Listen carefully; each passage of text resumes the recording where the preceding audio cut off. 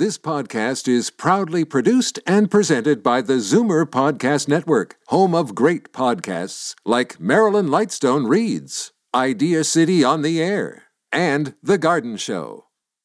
You're listening to an exclusive podcast of The Garden Show with Charlie Dobbin, heard every Saturday morning at 9 on Zoomer Radio, the new AM 740.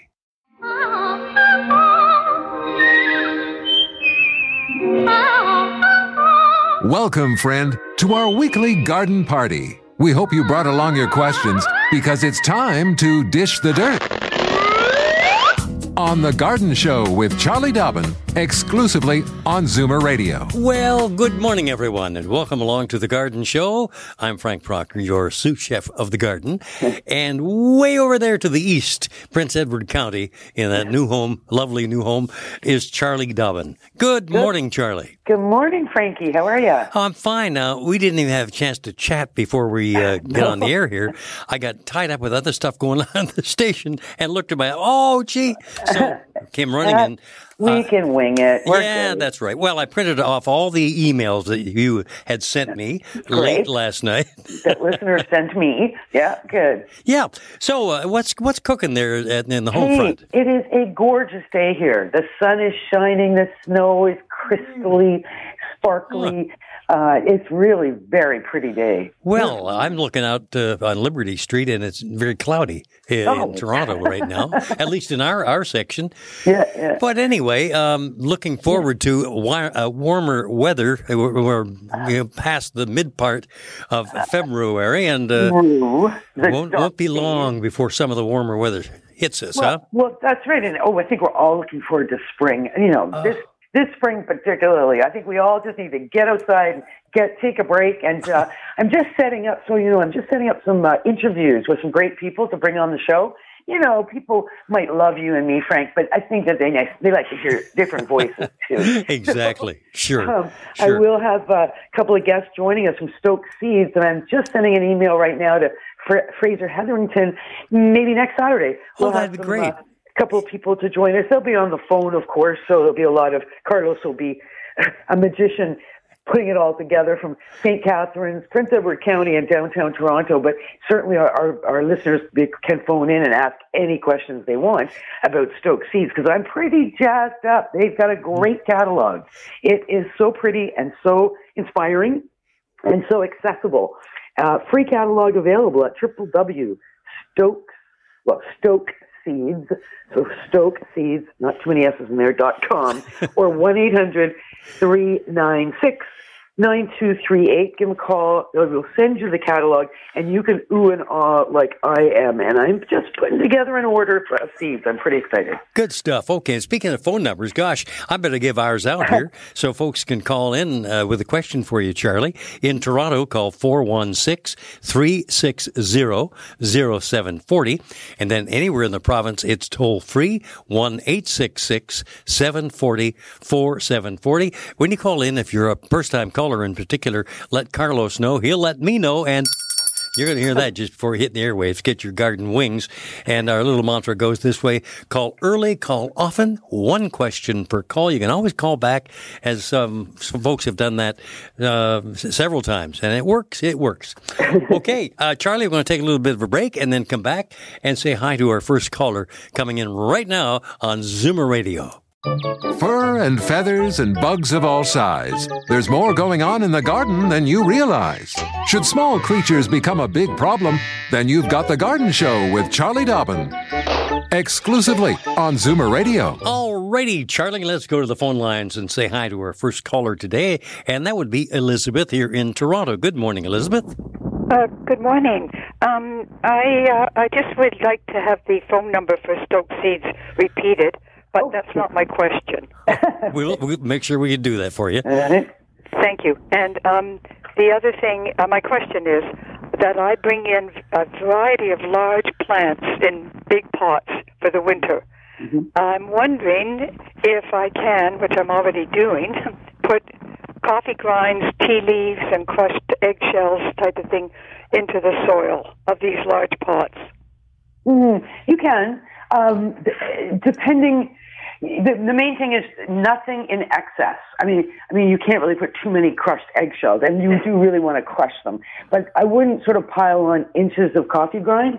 There's no question very thin layers of tea leaves or coffee grinds, and then no more until those have disappeared down into the soil, because you can end up with an excess of various and sundry things that you may not want in your pots. It's, in the summer and spring, of course, I assume you just take those coffee grounds straight outside, or do you continue to put them in the pots year-round? Sometimes I put them in the pot year-round as well, and, just scatter them. Yeah, I mean, the trick with any undecomposed organic matter, like coffee grounds or eggshells, is it needs to be decomposed. It will slowly but surely break down. It'll be microorganisms, things you can't see, that will break down the coffee grounds, the tea leaves. However, in our pots, typically the soil does not have a lot of life the way the soil in the ground does. Right. The potting soils and soilless mixes tend to be completely inert. They're completely sterile when we plant into them. But if you're going in and out with these big pots, you're probably picking up some life along the way, which would help break down some of those the grounds. Just be careful, like you say, nothing in excess. Thank you very, very much. Oh, and You're Charlie, very welcome, and I'll do that phone number. Oh, that's great. Okay, I was just going to ask if you'd do that. Thank you. Okay. All right, get your pens out, everybody. So if you can't email www.stokeseeds.com and request a catalog, you can phone them at 1-800-396-9238. And of course, Stoke Seeds is in St. Catharines, and I'm hoping we'll have a couple of guests right from their office, their packing line, their seed packaging line.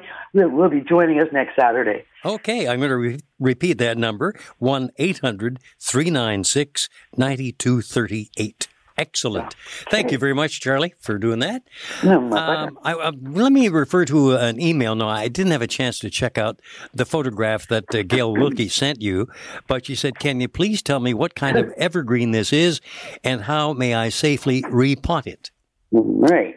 This is Gail. In Peterborough. In Peterborough. Yep. So she sent a very large photograph of a very small, what looks like little tiny spruce tree, baby spruce tree. It's maybe a year old, in a little pot wrapped up in sort of Christmas packaging. So this would have been sold at Christmas time as an indoor decorative, baby Christmas tree that obviously is something you can plant outside eventually.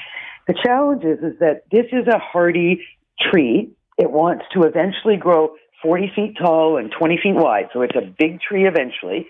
But right now it's just a little baby that will grow into a Great Dane. And it is something that is in the home, which it appears to be in this picture. It is right now very tender and cannot go straight outside. So what I would do, Gail, I would get it out of the pot, out of the gift wrapping stuff, look at the bottom of the pot, see if there are any roots coming out the drainage holes, or you see any roots at all. If you do, I would pot it up to one size larger pot. I think it might be in about a 4 or 6 inch pot at the largest right now. So only one size up from there with fresh soilless mix or potting soil. Pot it back up, water thoroughly, keep it in a sunny location, water as necessary. Don't ever let it dry completely out. And as soon as we start to get some real spring and you can start to introduce this little guy to the real world, you're going to slowly but surely, you'll take it outside for an hour a day into the shade, and then you'll slowly take it out for 2 hours a day into the sun, and it'll be a slow, it's called hardening off, where we introduce our tender plants to the real world. And within a month or so by that time, of course, it's probably late May, early June, you'll be able to plant that plant outside in the ground. Hopefully you have a spot or you have a friend you can give it to get it outside. And then it's so little, make sure nobody steps on it or runs it over with a lawnmower. Put some stakes or some ribbon or something around it so it can grow up to be a beautiful plant. Beautiful tree. Norway spruce, probably. Oh. Excellent. Okay, we're up to our first break, and when we come back, Charlie, I'm going to be reaching for that bell because we've got a first-time caller on the line. So Excellent. Stay tuned for that, my friends, here on The Garden Show. Daffodils and daisies, bluebells and begonias, forsythia and foxgloves, marigolds, magnolia, lavender and lupins, dahlias, delphiniums, geraniums, stalks, phlox, hollyhocks, tulips, and sweet williams. You've picked the right place for everything floral. This is The Garden Show with Charlie Dobbin, exclusively on Zoomer Radio. Yes, indeed. And as I indicated, we're going to have a first-time caller. As a matter of fact, we've got a couple of first-time callers lined up. Excellent. Yeah, how about that? Here we are. This first time on the bell ring goes for Wilma, calling in from Newcastle. Good morning, Wilma. Good morning. Morning. Good morning. Welcome to the show. Thank you. Listen to you every Saturday while I do my chores in the kitchen. Good. What's your question? I bought a cat grass kit to try and keep my cat away from my my aloe plant and my spider plant. Yeah, good idea. Yeah, except it wasn't really a kit. It came with vermiculite and seed and no instructions, and I haven't a clue what to do. Just straight vermiculite, no soil or peat moss or anything? Nothing. Well, what I do, because I hear you 100%, my cat, who never touches any indoor plants, always starts looking longingly at them in January and February. And my cat does love to chew on the lawn when it's, in season outside. Yeah. So what I do is I do plant the cat grass, which is actually oats.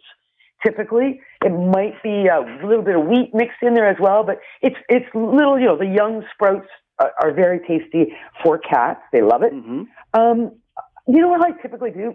I'll take like a Chinese takeout container. So like a low, maybe only an inch and a half tall container, typically plastic. Sometimes I'll use even a loaf pan, just something that you don't want to put it in. I find that the round pots, you don't get much in there, and then it's often the wrong height for the cat to be able to chow down. I mean, okay. my cat will just lie in it. Yeah. So, but any container will work. The main thing is just get as big of a kind of a surface area as you can, so you've got a nice grazing spot for the kitty cat. And then, if it is straight vermiculite, you're just going to want to saturate the vermiculite, sprinkle the seeds, and then only barely cover them with a little bit of vermiculite or soil or peat moss. That if you don't cover them at all, then the cat, when he starts chewing, they'll pull right out. So a little bit of coverage, but not a lot. You don't want to bury them too deep. They do need to be almost on the surface. And if you can provide some heat from below, whether it's a heating pad or a proper seed heating pad, or in my case, I have a heated bathroom floor, and I just, to speed up seed germination, if you can get some heat from below, you'll find that the seeds will grow very, very quickly. And once they're up an inch and a half, I let the cat go to town. Oh, great. Now I can start planting it. Okay. Okay, Wilma. Thank you very much for calling Good luck. us. Let us know how that works out. Have a good weekend. Thank you. Take care of the folks in Newcastle for us, would you?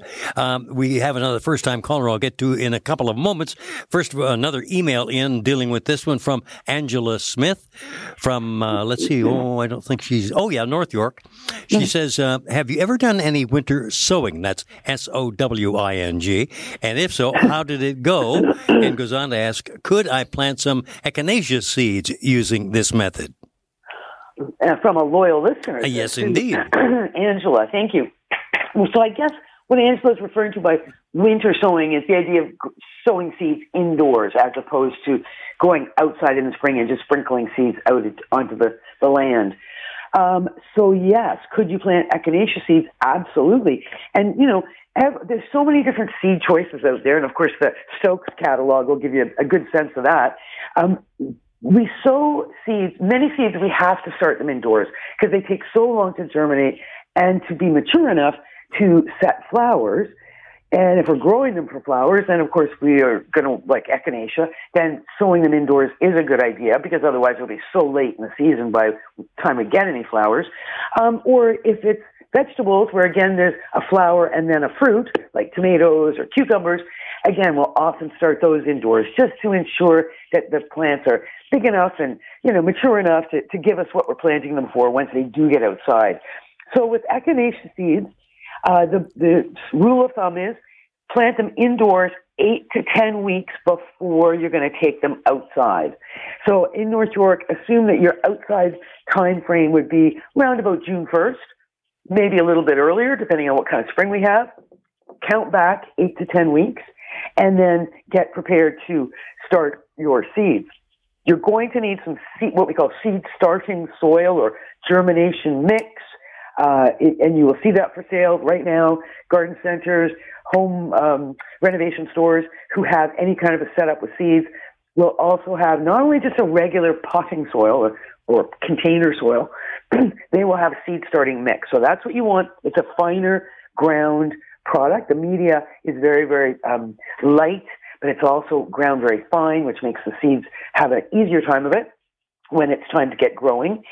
Get yourself some peat pots or something like peat pots, the little tiny pots, or What I like about peat pots is that you it's just like a little pot, tiny little pot, big, maybe an inch and a half across. You fill your seed starting mix into that. Everything's nice and moist, and you plant your seeds.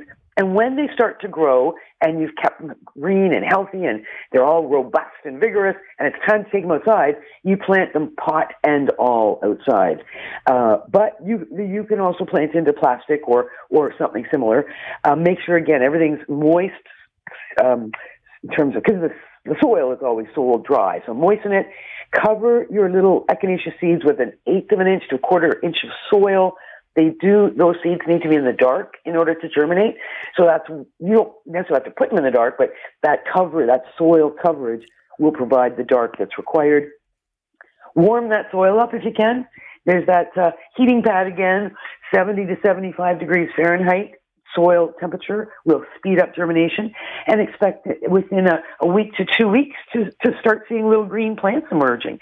And once they're emerging, then of course lots of light is required and careful watering and misting and all that important stuff. But certainly let us know, Angela, if you need more help. Get those seeds germinated to start with, and then we'll follow up with more information if you need it. Excellent. Okay. Frank's reaching for the old bell here because we're welcoming another first-time caller to the show, Ed in Uxbridge. Good morning, Ed. Good morning, Frank and Charlie. How are you this morning? Great. Excellent. How are you? And welcome to the show. Thank you very much. I listen to you often in my workshop when I'm out there on Saturday mornings, and I came in the house too late to phone you last week, so I thought I'd try today. Good for you. Okay. I really enjoy your show. It's very informative. Here's the situation. It's nothing to do with Stoke seeds because I'm not a real gardener, but I have a chestnut tree that my wife and I bought between 12 and 15 years ago. In the last 5 years, the leaves are beautiful. They start to come out around May, June, and by late August, things start to get brown, and they start from the lower branches and work up to the top. And I went to my local nursery, and a young fellow said to me, "You've got spores, and they live in the leaves that fall on the ground." And the advice was to get some kind of soapy water and get rid of those leaves, and you probably will take care of the issue. It didn't work. I need help. Okay. So let's just be clear here, because when we talk about spores are the fruiting bodies of fungus. So because fungus doesn't produce seeds, they produce spores. Soapy water is used to control typically insects. So you did, it sounds like, do a soapy water spray at some point last summer on the tree? Yes, that's right. And you saw no difference in the yellowing of the leaves later. That's right. Okay, so here's what I know. I'm just trying to look quickly if there's anything new that I don't know on this one. Way back when I went to university and we were studying trees, because I do love my trees. Chestnut trees, lovely, lovely native tree, have always loved them. And the flowers in the spring, the interesting leaves, a wonderful fruit that when I was a kid, we did a lot of bonkers with. And, that's right. conkers, bonkers, whatever they were called. But the problem for chestnuts is that they do it's a syndrome. It's not even a disease. It's not an insect. It's actually just called scorch. And it's exactly what happens to the leaves. Late summer, those beautiful leaves that are so green all through June and July, the edges start to turn yellow and brown and get crispy, and that slowly but surely will move into the center of the leaf until the entire leaf is yellow and brown and crispy, and it drops. It defoliates early. Right. And there's absolutely, as far as I know, nothing you can do about that. That is just what happens. Now, there are some environmental conditions that will support that happening more often than not. So, as you pointed out, the last couple of years, and what have we had the last couple of years but some very hot, dry summers. Mm-hmm. So those hot, dry summers will certainly sort of provide the environmental impact that the chestnut will absolutely show symptoms of scorch.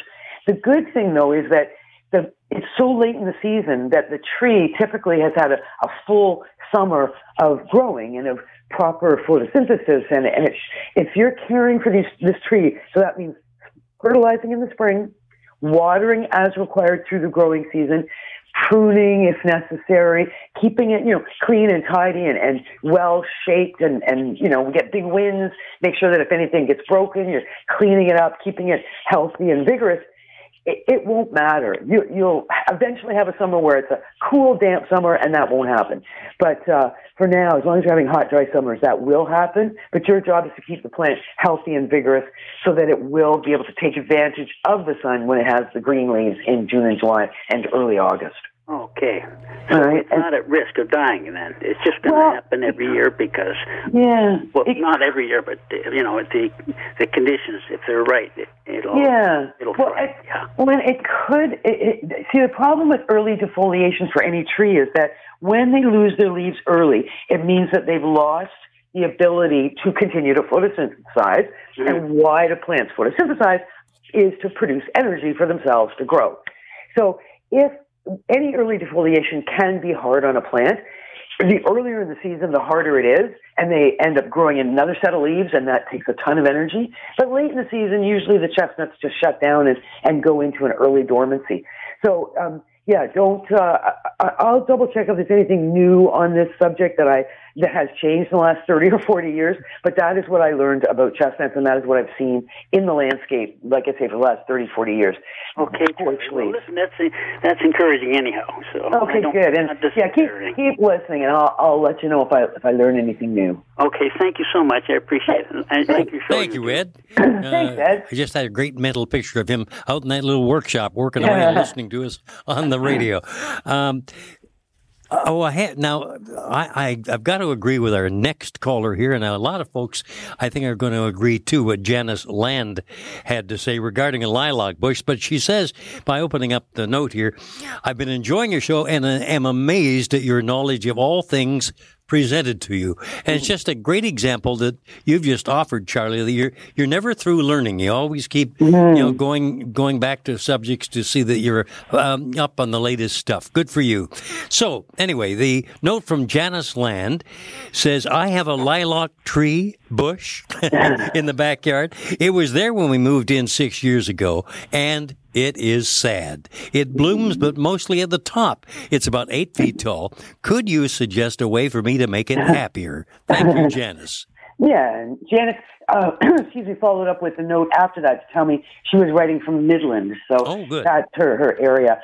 You know what, Janice, what you've got going on in your yard is not unusual. We do tend to ignore our lilacs, and we let them just do their thing, and they get taller and taller, and before you know it, there's no leaves at the bottom, and all the flowers are way up too high where we can't enjoy them at all because they're way above our noses. So what do? You need to rejuvenate the entire plant. I would consider it as a shrub as opposed to a tree. If it's a tree, it's a single-stemmed plant.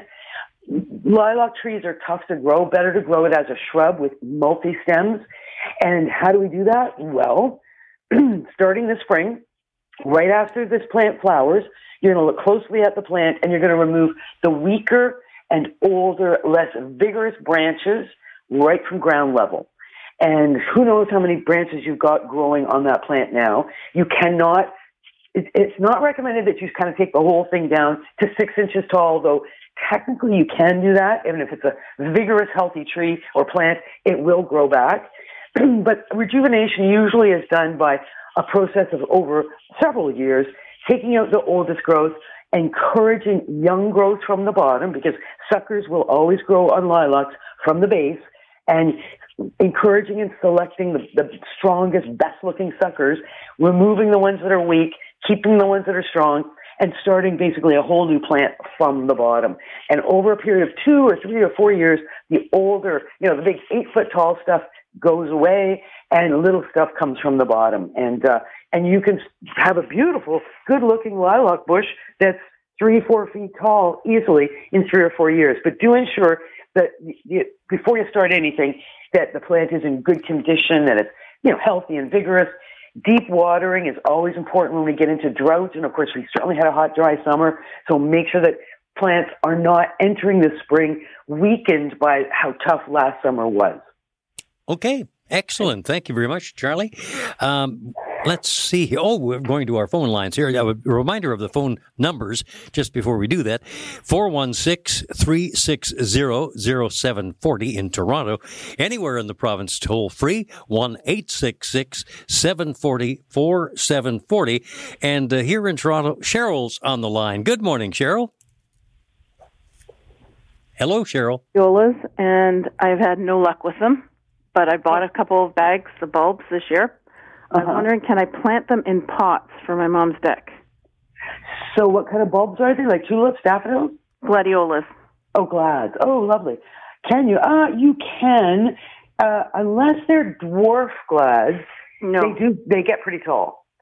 So that's the challenge with glads is, for a gladiola to flower, it's 3 feet tall. Mm-hmm.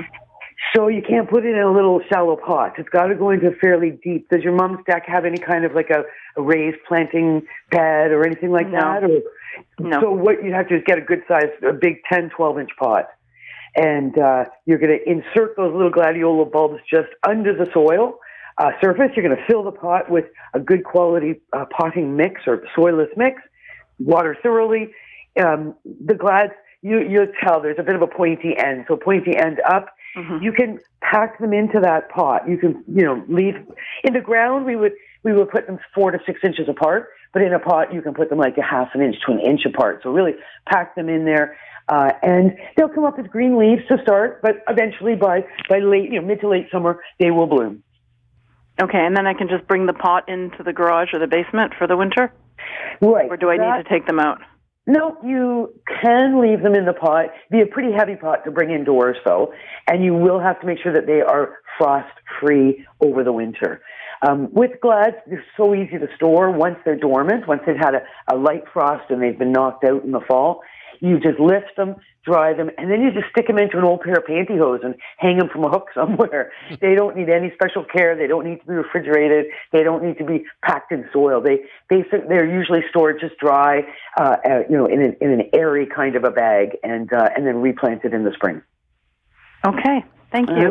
You're very welcome. Thank you very much for calling in, Cheryl. And we have to take a little bit of a break here. Coming back, a little heads up to Barbara listening in from Fergus, hopefully.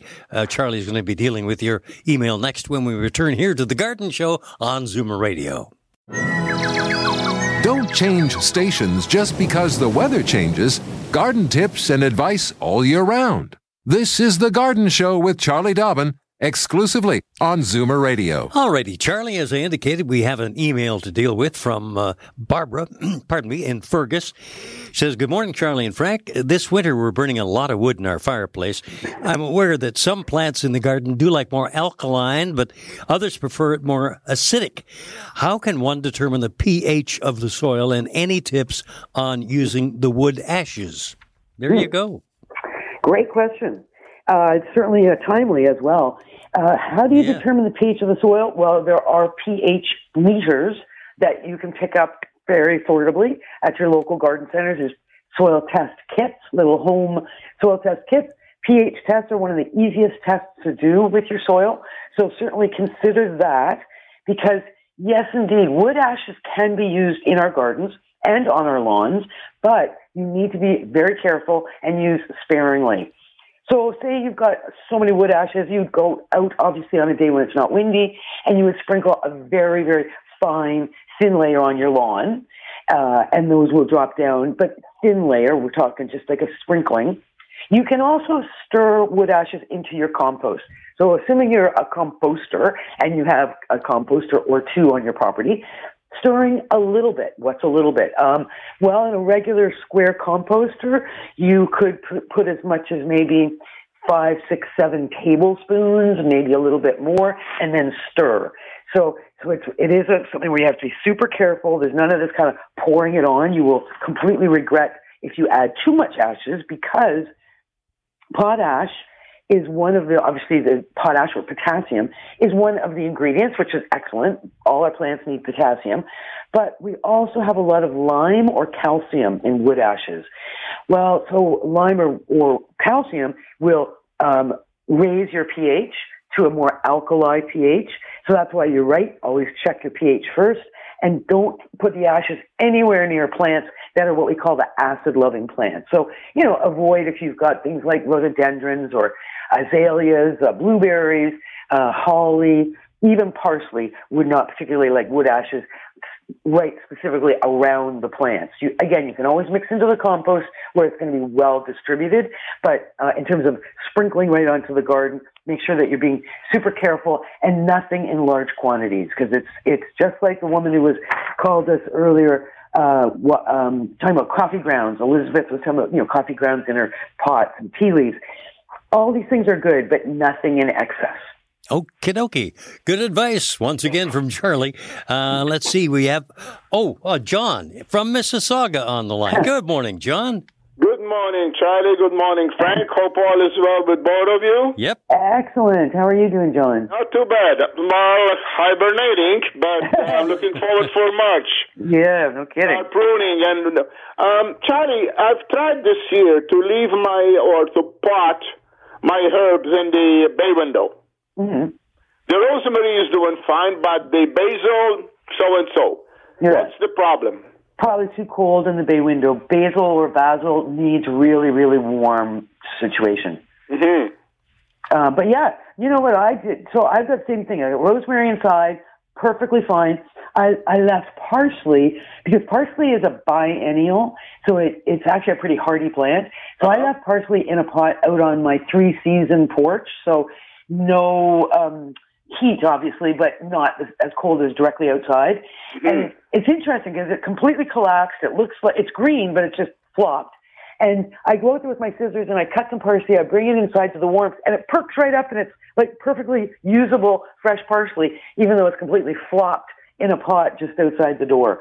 So, but basil's a hard one because it is so picky. It wants high heat, no drafts, perfect watering. It dries fast too, Charlie. Is it from the soil that it dries fast? It might be just the sun coming through the windows. You might have I'm thinking the window is facing west. Right, so you got lots of sun there. You probably have a heat vent somewhere around there. Yes, I do. Yes. And you've got a vent deflector over top of that. There's no hot air. Yes, there is the deflector, though. It's pointing against it, right? I usually point it away from the wall. I point it across the floor, away from the wall. Yes. Yeah, and that way it's just keeping that hot air from blowing onto the plants, but keeping the hot air in the house because you need it, right? Oh, yeah, no. The house is, 21, 22, right? Yeah, but basil is a really hard one. I find it's too much water, it'll turn black. Too low of temperature, it'll turn black.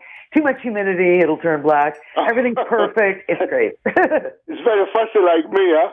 Yeah, exactly. But, easy to start from seed, John. You might want to just get some more seeds going.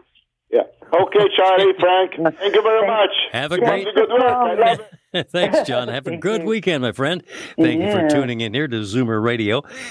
Just a quick note to Dieter and Ann Rutledge, listening in from Honey Harbor. We hope we're going to be dealing, or at least Charlie's going to be dealing with your question coming up in just a couple of moments. And if you're waiting to find a perfect time to call, right now would be excellent because the lines are clear. You can give a call to Charlie in Toronto, 416-360-0740. Anywhere in the province, toll free, 1-866-740-4740. The Garden Show on the air from Zoomer Radio. Fur and feathers and bugs of all size. There's more going on in the garden than you realize. Should small creatures become a big problem, then you've got The Garden Show with Charlie Dobbin. Exclusively on Zoomer Radio. Alrighty, Charlie, a note from Ann Rutledge and her husband Dieter says, my sister, who lives in Germany, sent me pictures of a lovely plant that she grows on her balcony in pots. It's called the hellebores, also called Christmas rose. My sister says she's able to maintain this plant on an all-year basis, mainly on her outside deck. We've never noticed this plant in any nursery or garden in our area, but would like to find out if we'd be able to grow it in our garden or in pots on the deck, our place, which is on Georgian Bay in the Muskoka area. So there you go from Dieter and Ann listening in from Honey Harbor.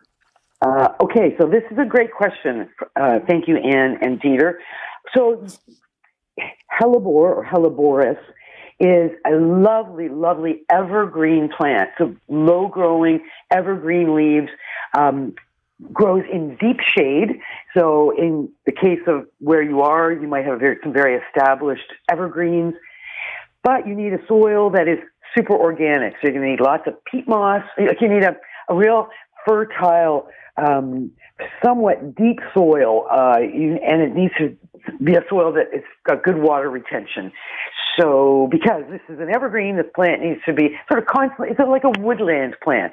Now, the sister in Germany is obviously living in a more gentle climate than you are up on Georgian Bay. Where you are, I would say, are unlikely to be able to keep that plant alive in a pot on the deck because it'll be just too cold in the winter. Hellebores, or what we see, when we first learned about these plants, they were sort of coming out of England, and they call them Christmas roses because they bloom at Christmas time. And they're so early and spring bloomers that Christmas being early spring in the UK, they start blooming. But that doesn't happen here in Ontario or anywhere in Canada, really. So we call them Lenten roses because we will see them blooming very, very early in the spring. Sometimes, through the snow. So sometimes it might be like late March, early April, and they'll start to bloom. So Lenten rose or helleborus, but they do need the shade and they do need that deep, real organic soil. They are zone 5 plants, generally speaking. And where you live, that might be a little touch and go for zone 5 plants, but there are a couple of varieties that are zone 4. It's a little tougher than the zone 5s. So hellebores, one is called Ivory Prince. There's another one called Royal Heritage. Both of those are cultivars that have been selected for zone 4. So you know what? Check online, Dieter and Ann, or feel free to go. Some garden center around you will have hellebores, or ask for them, and they'll get them to bring some in for you. Okay, excellent. We have Myra waiting online here in Toronto here. So let's welcome her to the show. Hi, Myra. Hi there, Charlie and Frank. Love your show. I've got a geranium question. Mm-hmm. Every year I take a lot of cuttings and start them for new plants. Mm-hmm. And I'm always puzzled if should I put those cuttings in a clear container like glass or an opaque container? Should I have them in the sun or in the shade? And should they be in a warm temperature like my south window or in a cooler area to get started? Wow, good questions. But you've done this before, so you must have a sense of what works. Well, no, because I start them all over the place, and then I forget which ones I started where. Okay, so heat or warmth is always important for plants when we're propagating particularly. Not too hot, obviously, but any biological processes are going to happen faster in a warmer environment. And what you're doing when you take cuttings is you're trying to get the plant to grow roots. So you're wanting the plant to actually do something. So a warmer environment is definitely going to encourage root growth more so than a cool environment. So there's that one. Opaque versus clear, I would go clear, partially because in a clear glass container, your green stems of your geranium are able to still absorb sunshine and do what they're supposed to be doing, which is photosynthesizing. Whereas if those stems are in an opaque container, you don't have as high a level of photosynthesis. So again, you're slowing down the physiology of the plant. So stay clear. And what was your third question? Shade versus sun. Sun, definitely sun.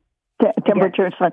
Thank you so much. You guys are wonderful. Take care. Thank you for joining us here on a Saturday. It's always nice to welcome folks. Now, I'm wondering if I have time to. Yeah, I think I can squeeze this one in. What are you going to squeeze in? An email? A little note from Nancy Rollison, who listens in from Hagersville. Hi, Charlie and Frank. I have a Stephanophysis in a 7-inch clay pot that's been getting a lot of yellow leaves. I think it's root bound. Should I repot into a bigger pot or change my watering? It's about 7 or 8 years old, has been repotted years ago. And what type of soil should I use, and should I wait until spring? She loves the show, she says. No, that's great. So good question. And after I answer this question, Frank, can you please give out my email address so that people can send more emails? Absolutely. And Stephanotis, for those of you that aren't picturing what this is a very fragrant, is a plant that blooms with white fragrant flowers, very commonly used in bridal bouquets. It's a vining plant with glossy green leaves and super beautiful white fragrant flowers. So, and it is commonly grown as a houseplant, but it can be a little bit difficult to grow. It does not like sudden changes in temperature. It is very attractive to some insects like mealybug and scale. And I can speak for that because I have a Stephanotis that has mealybug, and I inspect it every single day, and I pick off mealybug on an ongoing basis. At some point, I'm going to give up and compost the plant. But for now, it's looking pretty good. So secrets of success with Stephanotis. Average warmth year-round, though cooler in the winter, 55 to 60 degrees. Bright light, not in direct sun in the summer, of course, but bright spot. Keep the compost moist at all times, but drier in the winter. Keep the humidity up. Repot in spring, only in spring every 2 years. And you can always take stem cuttings and start again. Okay. That's is that it? Yeah. Well, okay. She says, "Are you kidding?" That was a whole bunch of stuff. Succinct, because we're going to run out of time. Yeah, we are coming up the final minute of the show. So let me give you Charlie's email address. It really is helpful for those of you who write little notes and questions. Charlie, here goes. C.Dobbin. That's DOBBIN at mzmedia.com. Okay, so shoot off your email with a question to Charlie. And Charlie, it's been a fascinating show. A lot of great information there. Thank you very much. And yes, thank you, Frank. I couldn't do any of this without your help, and not to mention Carlos's help, and all of our listeners and our emailers and everybody else. So keep those questions coming. I know we are looking out the window and we are dreaming about what's coming. So let's keep talking till we can actually get out there and do some stuff. Speaking of talking, I did a presentation for the Cloverleaf Garden Club, my first ever virtual garden club presentation, which turned out quite well this past week. That's they had good. a record-breaking attendance. Over 50 people turned up for that Zoom event. So, consider hiring me to do a Zoom event if you wish. I do all kinds of things on the side here to keep busy. And Frank, I miss seeing you. And I see the car guys have pulled in. Yes, the boys are here. Engines are revving in the background there. I can hear them. So take it easy, Frankie. See you next week. And thanks, everybody. See you then. Thank you, honey. This has been an exclusive podcast of The Garden Show with Charlie Dobbin. Heard every Saturday morning at 9 on Zoomer Radio, the new AM 740. This podcast is proudly produced and presented by the Zoomer Podcast Network, home of great podcasts like Marilyn Lightstone Reads, Idea City on the Air, and The Garden Show.